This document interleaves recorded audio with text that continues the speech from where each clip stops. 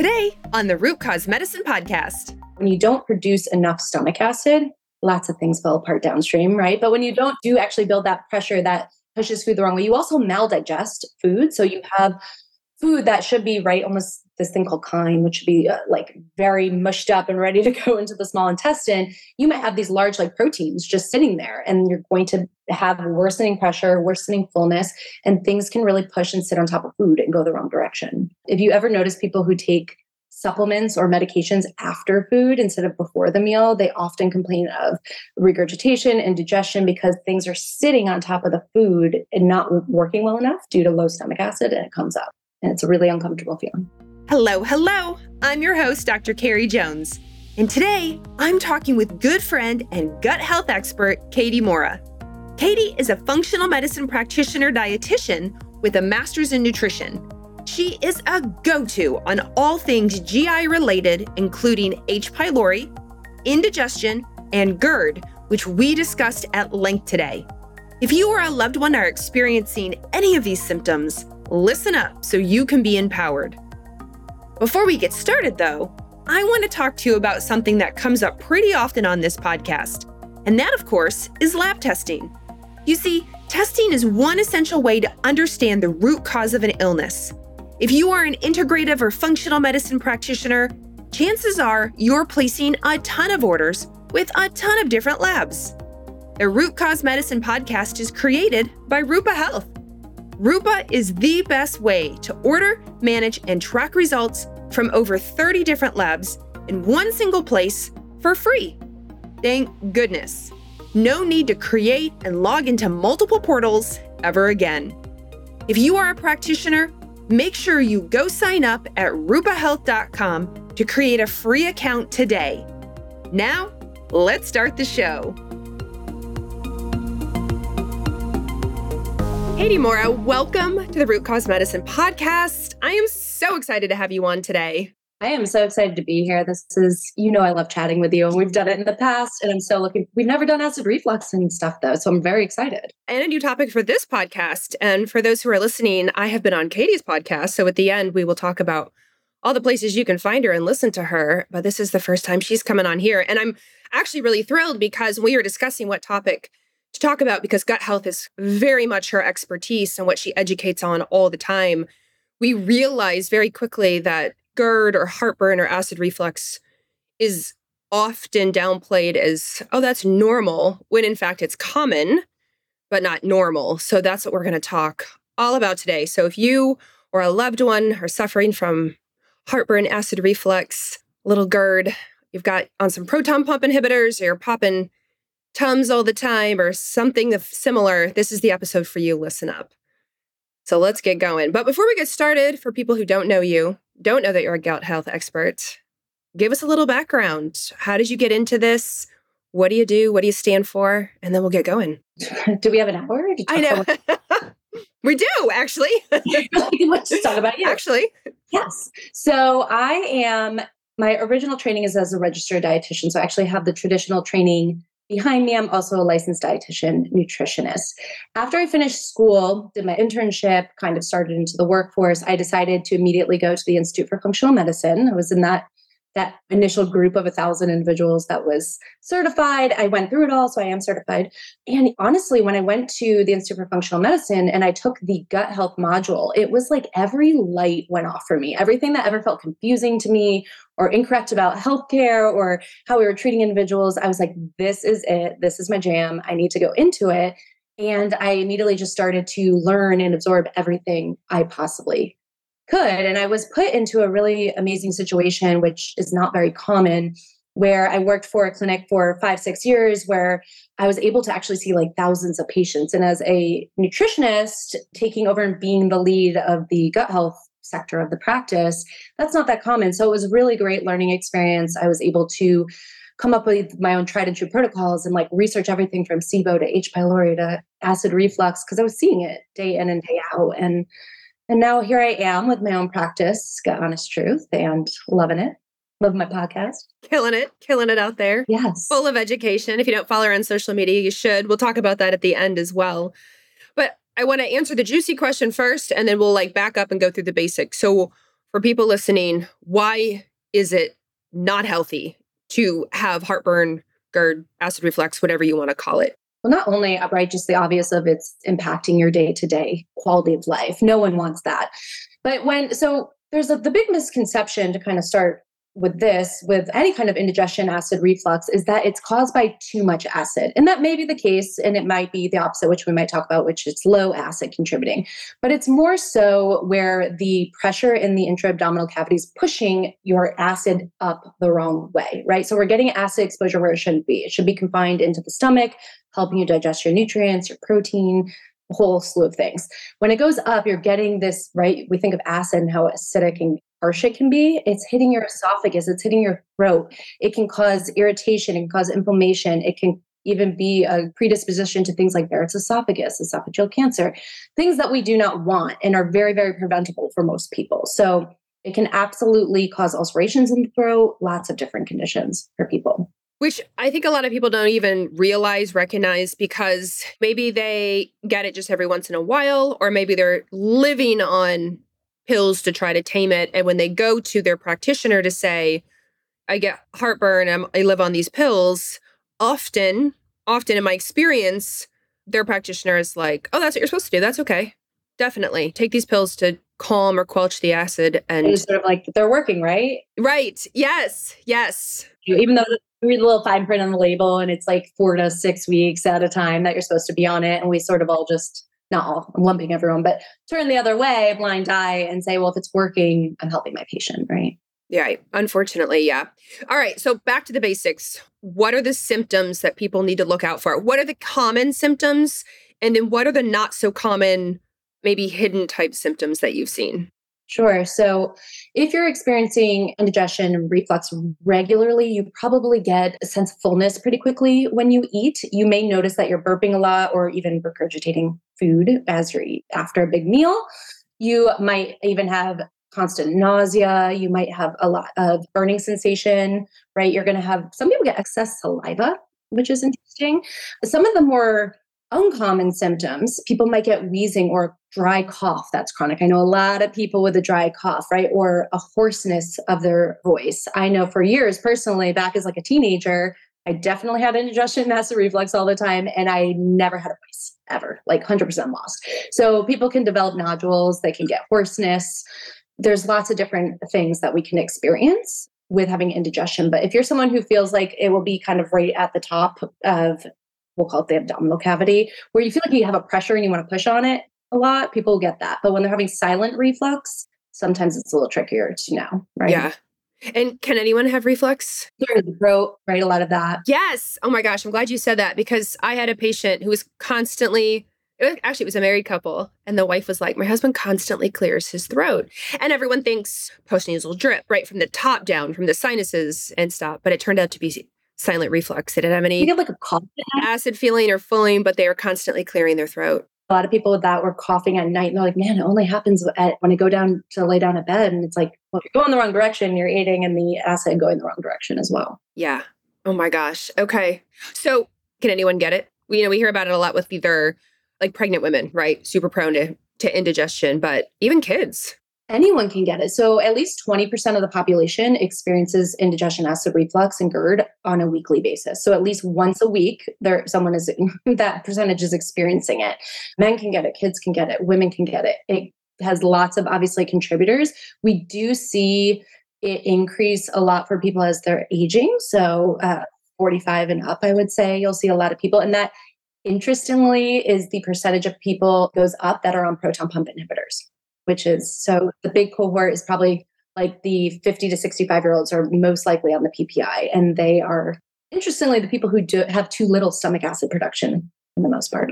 Which I definitely want to talk about, because you're right that the excessive acid is what everyone thinks. I have so much acid, I'm too much, I make too much, therefore that's why it burns, that's why it hurts. Too much in the wrong place. Too much in the wrong place. Actually, so what is the mechanism of action? How do you even develop indigestion, heartburn in the first place? I mean, there can be multiple causes that are contributing, but for a lot of people, it's mostly that pressure that is building up and pushing things the wrong way. You can have things like hiatal hernias, right? A hernia is going to potentially even just if you get acid on top of it, keep things in the wrong place, create worsening pressure. So that can be a big contributor for people as to why they're developing it is structural issues.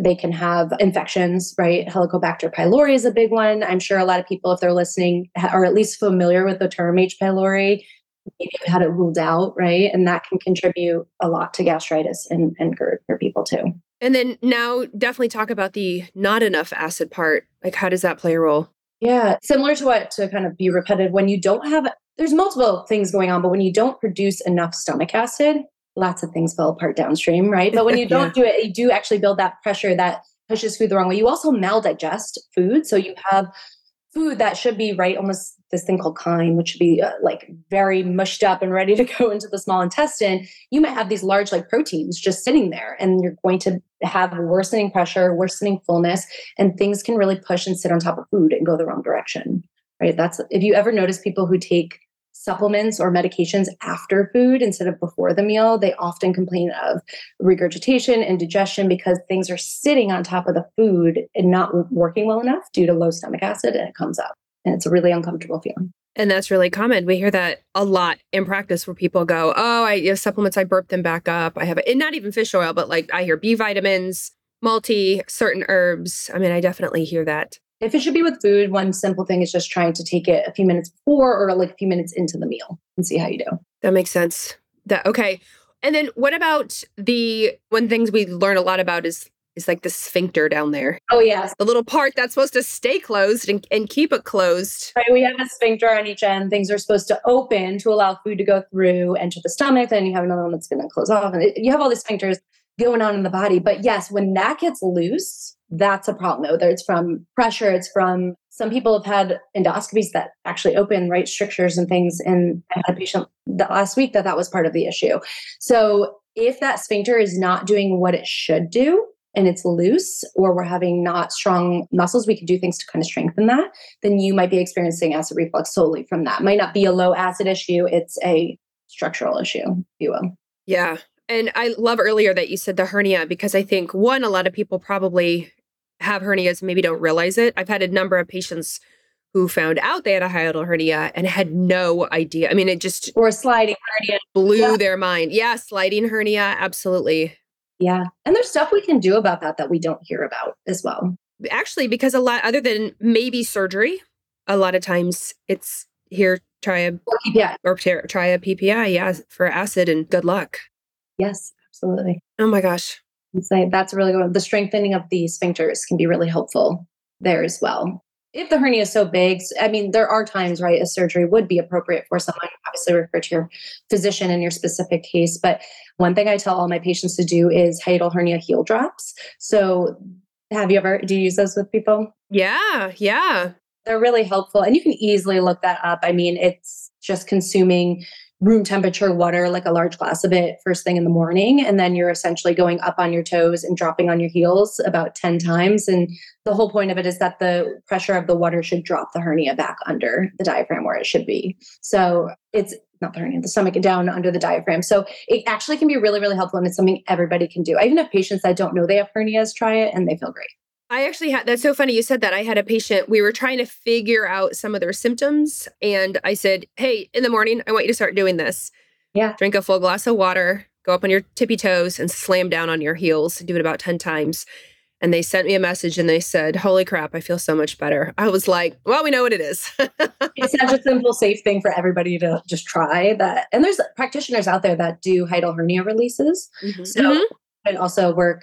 That is not something I do, but you could work with somebody who's myofascial release expert or chiropractor that has training in that. When I was in school, actually, one of my mentors, he taught us the hiatal hernia release, and I definitely did it on patients when I was in full-time practice. Did they find it helpful? They found it immensely helpful. Yeah. And sometimes right in the moment. And so for those who are listening, it's a completely just on top of the stomach move that you do, sort of like an abdominal massage, but it's very specific to where your stomach, the top and bottom of your stomach are located, around your rib cage and then you move it down. And I'm not an expert in it. I wasn't, that wasn't the thing that I did in practice. Hormones is what I focused in. But for the patients that I did it in, a number of times they would go, oh my gosh, I can feel it moving. I can feel it slide. I can feel it in my throat. I had a number of people say that maybe they just didn't try the heel drops, but I was like, let me just try this real quick. You're in the office.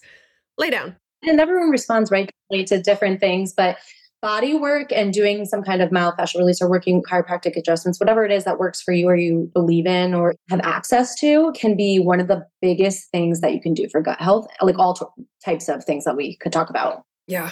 Really, really helpful. Even just remembering, we got taught in school, but not in general school, in our specific schools, that, our nerves come out of our spine, right? And they innervate into our stomach and intestines and what have you. And so if you're experiencing a lot of back pain or back tightness or spinal issues, it often will affect the nerve innervation into the whole abdominal area.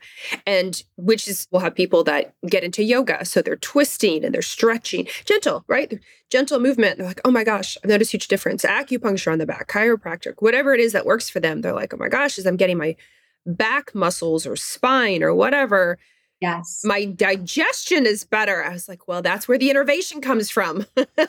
That's a really great point that everyone should know about, right? I wish. Moving in posture, everything that can affect what's going on in the stomach. And even my massage therapist does abdominal massage when she works on me. And her big thing, she goes, nobody touches your belly anymore.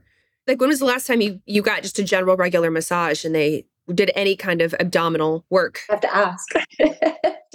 Yeah. Usually it's off limits. It's forbidden. They don't do that. Even over the sheet. Nothing weird or crazy. Just over the sheet, going in circles or just doing some fascial stretching. And it's not common anymore. Especially if you've had abdominal surgeries, right? Anything from gallbladder, C-section, appendix. Definitely look into getting body work on visceral massage. Yes. I had a patient who had a tummy tuck. And so she had the smile scar from hip bone to hip bone. And it was beautifully done. It was a beautiful scar. She was going to heal well on the exterior. But within about a year, she started noticing all sorts of GI stuff, I think, because of scar adhesions with a scar that big. Yeah, I see it all the time. It really... Yeah, I bet. And people don't talk about it. We do. We're talking about it. We do. I talk about it all the time. Yeah. I talk about it too much. Yep. Oh my gosh. Well, I want to go back to the water just for people if you're wondering, what is the point of drinking a glass of water when you do the heel drops? That's the whole gravity and push down of the water is supposed to actually push the diaphragm back, or gosh, I can't talk, the piece of the stomach coming up under the diaphragm. So it's supposed to put things back into order, essentially, of how they are. I don't know if you know more behind. No, that's because when you do, it's like a simple concept, right? Yeah. You add weight to your stomach and then like a bag, it pulls right back down underneath the diaphragm. You have to drink quite a bit of water, which can be not lovely. A little bit, yeah. Yeah, but it's better than taking a medication multiple times a day forever. And for some people, it's life-changing. Like people listening right now, give it a try tomorrow morning, especially if you're noticing any of these symptoms, and see if it helps. Yep, absolutely. And that freeing feeling. What about foods? We hear of common foods that are triggers for indigestion. What are the common foods and why do they seem to be the big triggers? I feel like I have a differing belief around the food and acid, right? There's an acid diet. We've all been there, especially for your listeners. You've probably tried it, right? You've moved caffeine, you've removed chocolate, different acidic, spicy foods, really fried foods, things that are going to be irritating to the lining, especially if you have gastritis, inflammation of the stomach, right? It can be very irritating if your tissue is inflamed, right? I find that it's very specific for different people, right? So for example, using myself, when I said I had acid reflux all the time, lots probably went into it, but I was trying to do the gluten-free thing, all these things you hear about and we talk about, especially in functional medicine. And what did I replace everything with? Soy. I was just eating soy in different forms all the time. And I felt so sick all of the time until I did a true elimination diet, which is slightly obviously different than a low acid diet, is when I felt better. So everyone can respond to different foods. And I find big triggers being like gluten, dairy, soy, eggs for some people. But if let's say you have low stomach acid, right? It's harder to digest protein. So if you're someone noticing, just start paying attention when you're eating. When you eat beef, when you eat pork, when you eat chicken, do you feel worse? That's a whole loaded, right? We have to dive way deeper into that. But it might not be you have to avoid all the acidic foods. It might be you're having a hard time digesting protein. And that's causing indigestion because of the whole thing we talked about with the pressure and maldigestion. So I do find that's one where people who just like gravitate towards vegetarian diets, pescatarian diets, and it's not, let's say, ethical, moral. It's because they know they're not feeling well when they eat it, and they feel better when they do not eat protein, like high dense proteins. So that's a really big one. Obviously, alcohol, right, can bother people. We know that's just across the board there. But I personally in practice very rarely put somebody on a low acid diet. If they feel good doing it while we're healing, then let's do it. Let's do what your body is telling us. But I more so try different versions of the elimination diet, if any diet sometimes, depending what the cause is, right? The less food we can restrict, the better, in my opinion. But I don't know if you've found that, but I do find that in my practice at least. And sometimes you say that high fiber foods, if there's other bacterial overgrowth, can cause reflux. So if you're struggling also with something like SIBO, small intestinal bacterial overgrowth, you might be getting pressure and indigestion because the bacteria is feeding on high fiber foods. So if you eat a bunch of raw salads and you're like, I love Brussels sprouts, I love cabbage, I love onion, and those are your trigger foods, we need to think about the balance of your gut. Do you have SIBO? Another thing where it's essentially in the wrong bacteria in the wrong place, right? Right. That is actually more commonly what I see in practice. SIBO as opposed to acid reflux, indigestion. Low protein, yeah. Like is the ultimate cause. Actually, I should have asked you this in the very beginning and you started to answer this and I thought, I didn't ask. Explain to people, what does stomach acid do and why is it not the devil? Yes. I keep thinking in my head, I'm like, we didn't even start with this. Okay. We didn't even start with acid. Yes. Why is it important? Well, it's very important. So I think of it like the conductor of all digestion, right? Without your stomach acid, nothing's going to play. That symphony is not going to play, right? So if you have low stomach acid, first of all, you lose your first line of defense towards things like pathogens, right? So we're constantly all day, sounds crazy, but putting parasites, putting different things, exposure to bacteria, viruses in our mouth. We are expected, we're not going to get infected with it because our stomach acid is going to kill it off in that acidic environment before it can reach your small intestine, large intestine, and take place and cause problems, right? So we lose that. We also don't realize, a lot of us, that our stomach acid is what downstream is going to trigger our production of pancreatic enzymes, of bile. So when you don't need to know all these fancy words, you just need to know that is what's responsible for helping you break down macro and micronutrients, right? Are you breaking down fats, proteins, fiber, carbohydrates? You're not, if you have low digestive capacity across the board. So there's a lot of different things like that is your big one. And also, right, not only stimulates all those things, but if you're not digesting food well, like I said sort of briefly earlier, you eat, I don't know, piece of pizza, weird suggestion, but you're eating a piece of pizza and you're not digesting well, these large like molecules of food are essentially going to make it past the stomach into your intestinal tract. And that is where bacteria, yeast are going to have a feeding frenzy by consuming all these large things. And that's how we get these overgrowths. We always use words like maldigestion, malabsorption, but it's really just picture large things making it when they should be very small, and then everything having a field day with it. And they can grow, multiply. You know, what's funny is I saw she was not a healthcare practitioner at all, but she was just an average girl on TikTok. So don't judge me, first of all, being on TikTok. And she was saying that her practitioner, just while they were waiting for lab results to get back, suggested chewing her food more. And she said, I realize I don't chew my food. I eat super fast. I eat while I'm working. I eat with my kids. I eat on the go. I eat on the fly. And I'm constantly telling people, you're not a snake, chew your food. Like, don't unhinge your jaw and just swallow it whole. But anyway, this girl said she started really, really, really being conscious about chewing her food. And at first it was annoying.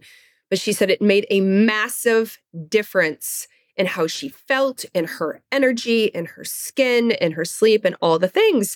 And of course, her practitioner was like, yeah, because you were breaking, like you were saying, the big things down to the little things, which means you get your micronutrients and then you can absorb a whole lot better. And I think we rely so heavily on our, people don't maybe consciously know this, but they're like, I can totally be a snake. I can just shovel it in 2 bites and call it good. I've got stomach acid. It'll take care of it.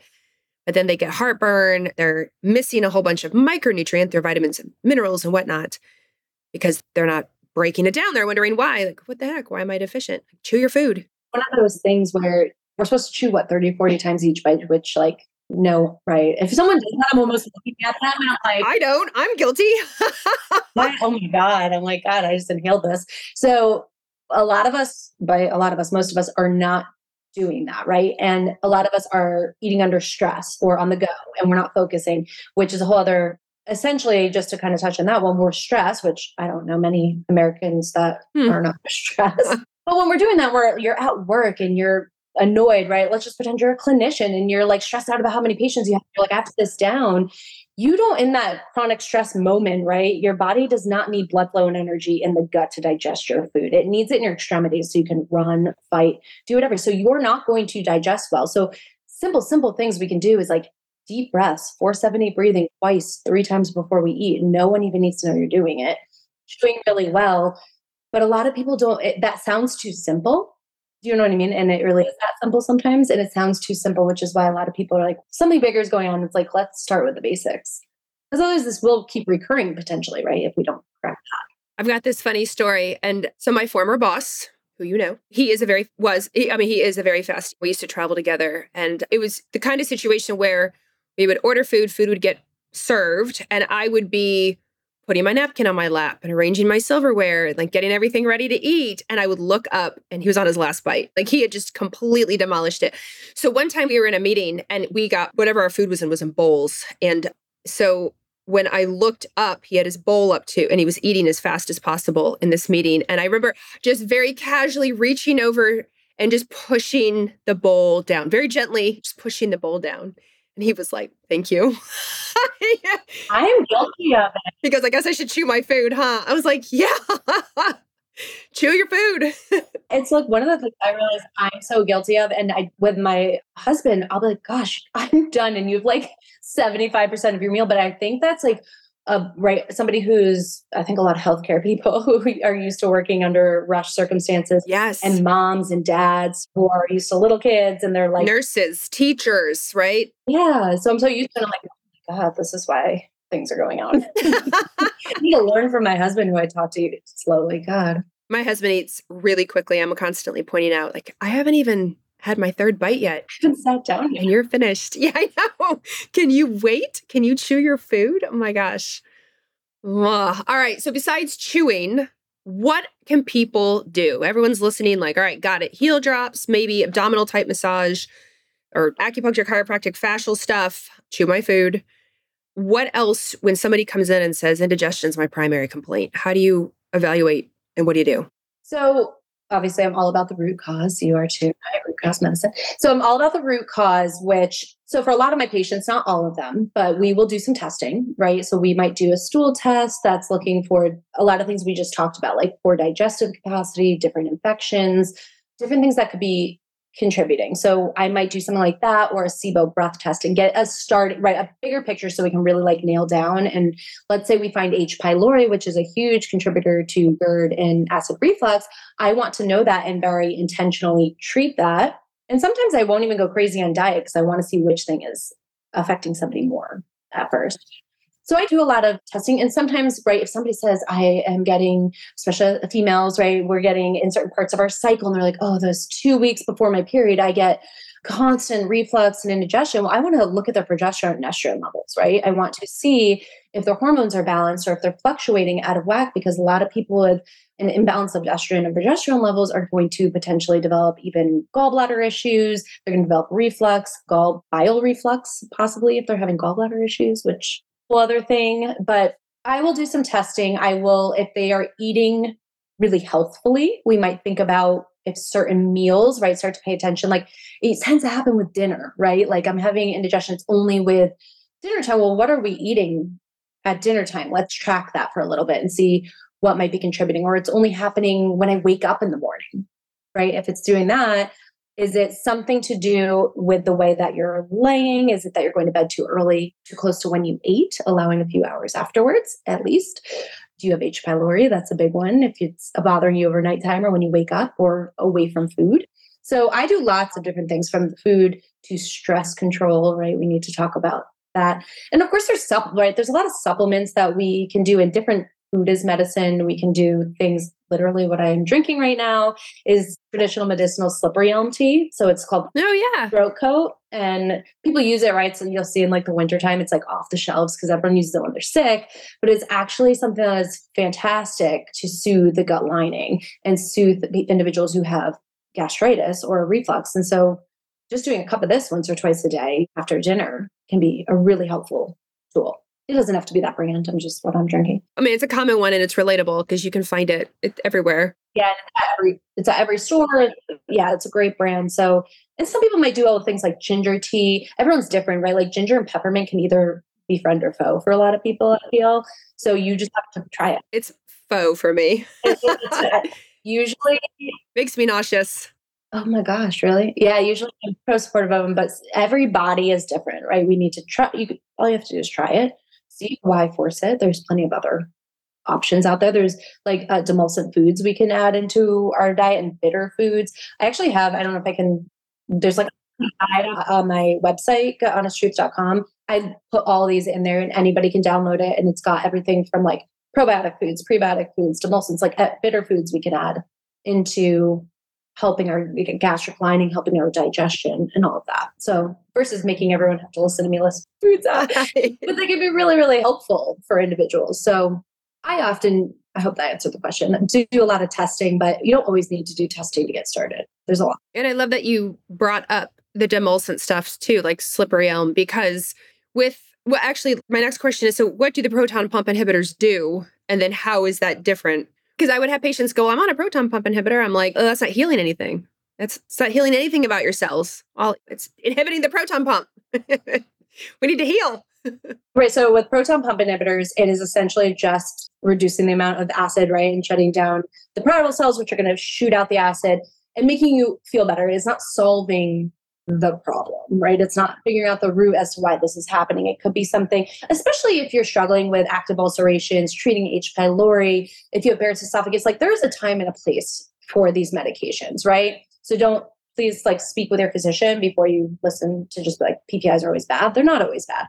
But for most people, they're not necessary and they're not necessary long-term in my opinion. So one thing that happens is when you're on a PPI long-term, your parietal cells, the things that are going to shoot out the acid, are actually going to grow in size, which is the opposite of what you might think is happening. And so what we see is something called rebound acid hypersecretion is when people are on them and then they, like if you're listening, you're going to be like, I've tried to get off them so many times, right? And it's really, really hard. Everything is like 1,000 times worse when I pull them out. And that is something that has been found in the research time and time again, is that it can actually lead to, whether it's momentary or long-term, an increase in acid secretion after when you pull out the medication, which is not the goal, right? Which is why working with somebody like safely, just not pull cold turkey is a good idea. But that's what it'll do, right? You're just temporarily or long-term shutting down your acid production, which is potentially making everything worse, right? That you're trying to fix as the root cause. I mean, there's even literature. I mean, is it black boxed warning, some of them, for like osteoporosis risk, right? Bone. Yeah, there's also of risk. That's a huge one I see is osteoporosis with especially female patients where they're getting older. If they have a history of PPI use, you will see that happening. Which is really, really scary. I mean, if you don't have the acid to break down the foods that Katie was talking about to get your micronutrients, then how are you going to get your micronutrients? And it affects, right, potentially how well you digest supplements. So if we're like, oh, well, I'll supplement it. A lot of people have a hard time, like we were kind of mentioning in the beginning of the podcast, is that a lot of people have a hard time breaking the capsules down or using supplements or feel sick when they're using them because they are on a PPI that's reducing their stomach acid and they're not able to like do the process of digestion they need. Yeah, gosh, that's a really good point. Yeah. You can't always have supplement. Right. And yeah, in a capsule, an oral anyway, they may be better for liquid or IV or injection or sublingual, which is dissolve under the tongue kind, but unfortunately not everything comes that way. There's some that we can work around, but there's not everything. Not everything. Be nice. Is that option or affordable or easy to use? Yeah. No. And they're usually not wildly affordable if that is the case. You're getting. Yeah. Yeah. So not ideal. Budget inhibitive. Oh my gosh. All right. Well, as this is the Root Cause Medicine podcast, and we are all about practical and tactical, give us your top two or three tips that you want everybody to walk away from this with. Oh my gosh. I need to think about this. So the top 3 tips. So I'm just winging stuff here, guys. So if you are on if you've either been told you're going to need to go on a proton pump inhibitor or an H2 blocker or something like that, or you're living on a bottle of Tums, or if you've been on one, I highly, highly encourage you to seek out somebody to get a second, third opinion, whatever it is. You can look for practitioners on something like Institute for Functional Medicine, and they have a Find a Practitioner link. Does not need to be from there. That's just a good reputable source, and talk to them because they will help you find alternative ways, whether it is testing or food or handling stress, supplements that can be as supportive or even more supportive sometimes than things like PPIs in healing your gastritis and your acid reflux. So I don't know if everyone knows that is out there, and there are people who take insurance. There's people who don't take insurance. Like, I highly, highly recommend doing that because otherwise it's going to be a long road potentially when you have an answer. I think the stress and chewing piece is honestly super important. And I think it doesn't get enough play because it's not sexy. Like, people don't want to talk about it. But if you can just take 3 times a day, right? It can take 2 minutes before your meals, or if you have moments of stress, trying something like, and you can easily YouTube or Google some of this, like 4-7-8 breathing, or you can do tapping. I used to do that all the time because people can't tell you're doing it and I'd be stressed out. So things like that, that you can take a moment before you eat and reset your sympathetic and parasympathetic system so that you can digest, like rest and digest a little bit better. It might make a world of difference. And if you're like, wow, I chew 5 times per bite right now, like, just aim for 10. You don't have to aim for 40. Let's just make small incremental changes, because when you start to feel better, you're going to want to do more, right? It's like a smart. And when you say tapping, do you mean like emotional freedom technique type tapping? Yes. Yeah. Yeah. EFT. Yeah. It's a really good one. And you don't have to do all the different spots. You can just find the one that works for you, because some people don't, right? Stress hits them in opportune times, and it will be like they're about to do a lecture, they're about to talk to their boss, and it's things you can do where, I mean, you're maybe not doing it full-heartedly, like the whole process, but you can do stuff and calm yourself if that's something that works for you. And if it's eating in a restaurant, I don't know, and you're stressed out about food choices, that happens all the time to people. So I would look, and there's plenty of different choices. It doesn't have to be those 2. They just came to mind. And then another tip, let's see. I know this topic's not about this, but one thing I would push harder into learning more or ruling out H. pylori, because it is really, right, it's a common bacterial infection. Over 50% of the population has it worldwide. It recurs for like 80% of the population. It is probably the number one thing I do in practice is work with that. And I honestly was thinking about this week, is probably the number one game-changing thing I've done in gut health is learn more and more about H. pylori. I used to be like, oh, SIBO, like all these things. And it's, people are tested, and tests are not all created equal. The levels, like, you can have a little bit and feel terrible. You can have a lot and not know it. So I just would encourage you to actually maybe seek out that more if you're having long-term gastritis issues and GERD. And really, do you have a favorite way to test H. pylori? My favorite way is using the GI map, which I know offers. So there's urea breath test, there's stool antigen testing, there's blood testing. They all, biopsy, right, is a bit invasive, but if you're going in, why not?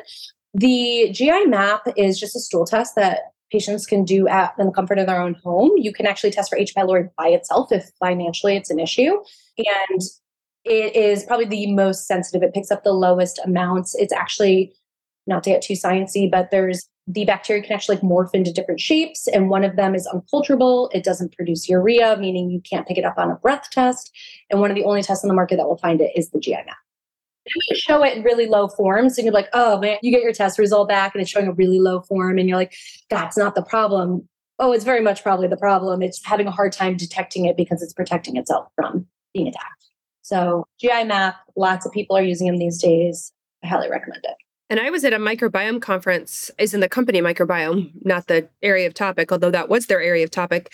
And there was a whole lecture on H. pylori and the risk for developing autoimmune and the emerging literature around that. Because H. pylori, unless you're symptomatic or maybe you've developed ulcers, there's mixed thought out there of, oh, you're just a carrier. Oh, you keep testing positive, you're, quote, just a carrier. So it's not bothering you. You don't have heartburn or symptoms. You're fine. And the speaker at the microbiome conference was like, actually, where there's more literature coming out around H. pylori and the development of autoimmune. And I was like, dang. It is. If you want to see me nerd out, that is the topic, because it is, I mean, everything is, we need so much more research and is poorly understood at this point, in my opinion. But when I first started, I was already an Institute for Functional Medicine practitioner. I was taught, when I've been using the GI map since the day it came out, that if it was low, you don't touch it, right? It's not an infection. Like, so there were hundreds, thousands of people I was not treating at all for this overgrowth because I was taught a certain way. And I kept having these really challenging cases. And I was like, let me just start looking into the research, like see, and I would find these crazy like diagnoses that they have seen 10 specialists can do anything about. And I'm like, thrombocytopenia. Oh my gosh, there's so much research on H. pylori. And I'd be like, did anybody ever treat this test result you had 3 years ago? And they're like, no. I'm like, why don't we just try? Because the treatment naturally, at least, is actually fairly benign for most people. Some of the products you use like honey. You know what I mean? Like you can eat very supportive foods, not just honey, it's not work, but it's basically like different probiotics and prebiotics and honey and mastic gum things can be really helpful for anyone with gastritis, period, and ulcerations, also H. pylori. So if you work with your provider, it really can be something that's potentially a short-lived treatment, pretty safe, and you'll know fairly quickly if you're getting better, honestly. Well, this is good because, again, there's that controversy of, just like you said, well, you're just a carrier. If it's low levels, it's not such a big deal, especially if you're not symptomatic. And I was taught the same thing you were taught. And my mind, after going to that conference and seeing some of that new literature come out, I was like, oh, no, we're doing a 180. I think this is a problem. We are not about autoimmune over here. Oh, gosh, I'm glad you're coming to my team here. No, I would just start doing it with people. I mean, obviously, if you're like spending the money and time and energy to do a stool test, most likely there's something else going on than just H. pylori. So even if you find it, a lot of the things you can utilize are beneficial for other things you may find. And so you can, not always, but tag team that. And I just watch person after person feel better. And I just really was like, I want to learn more and educate other practitioners about this because it is potentially simple. It's not simple, but thing that we can be doing in practice or asking our clinicians about, asking our PCPs, our GIs about, looking into more to resolve chronic gastritis, chronic acid reflux. Absolutely. Oh my gosh, that's so helpful. I love it. Especially if you have a history of ulcers, right? People will be like, I have a history of an ulcer, but like I didn't have H. pylori. Dive deeper. Right. Because probably did. Probably. That's my little tip. Maybe not the tip you wanted, but I can't not say it. No, that was actually a great, because I know that is also going to hit home for a lot of people who have maybe been told or diagnosed in the past or suspected it based on what they saw online or their own research and maybe been blown off, or maybe they did do the triple antibiotic treatment but never got any follow-up thinking they're fine but still feel some symptoms. It'd be good for them to go get reevaluated in that case. So being proactive, again, I said I'm practical and tactical, so this is great. I want people to be proactive. And it's something that everybody across the board, right, meaning practitioner-wise, from traditional healthcare to PCPs to GI to dietitians, nutrition, we all know what it is. So it's not a conversation where you're trying to talk to your doctor about something that they might not be familiarized with. Right. I think it's a good piece of information. Everybody. Yeah, absolutely. For sure. All right. Well, Katie, as we wrap up, where can people find you? Tell us all the things. Social, website, podcast, everything. Thankfully, it's all just gut honest truth. So GUT is gut, what we're talking about. But I'm mostly on Instagram at gut honest truth. My website is guthonestTruth.com. And you can find everything from my podcast to I have ebooks on acid reflux on there, which can be really, really helpful for you. But you can find me really anywhere. I'm on Facebook. Not as much. I'm there. Older me is there. But yeah, so I talk a lot about it and I try to give a lot of good free information away to educate people. And are you seeing patients? I am. And we have another clinician as well. We both are taking new patients right now. Amazing. Because I know that's going to be a big question that people are going to have. Yes, but can I see her? Is she available? Yes, you can. You can actually easily request sessions right from the website or use our contact form if you want to make sure it's a good fit. GutHonestTruth.com. Well, thank you so much for being on the Root Cause Medicine podcast today. This has been so helpful, such great information. Like I said, actionable. And I think people are really going to take away a lot, especially if they've been thinking their indigestion is no big deal, or even at the very end, their H. pylori is no big deal. And turns out it's a very big deal. Comes with a lot of risks and there's a lot you can do. So thank you. Thank you. This was great. Oh my goodness. Thank you so much for listening to today's episode. I have one quick favor to ask before you go. If you loved today's conversation, would you mind leaving us a review on whatever podcast platform you're listening on right now? My whole goal is education. So positive reviews are actually the number one thing that help new people discover the show. You're amazing. I so appreciate it. And I'll catch you on the next episode.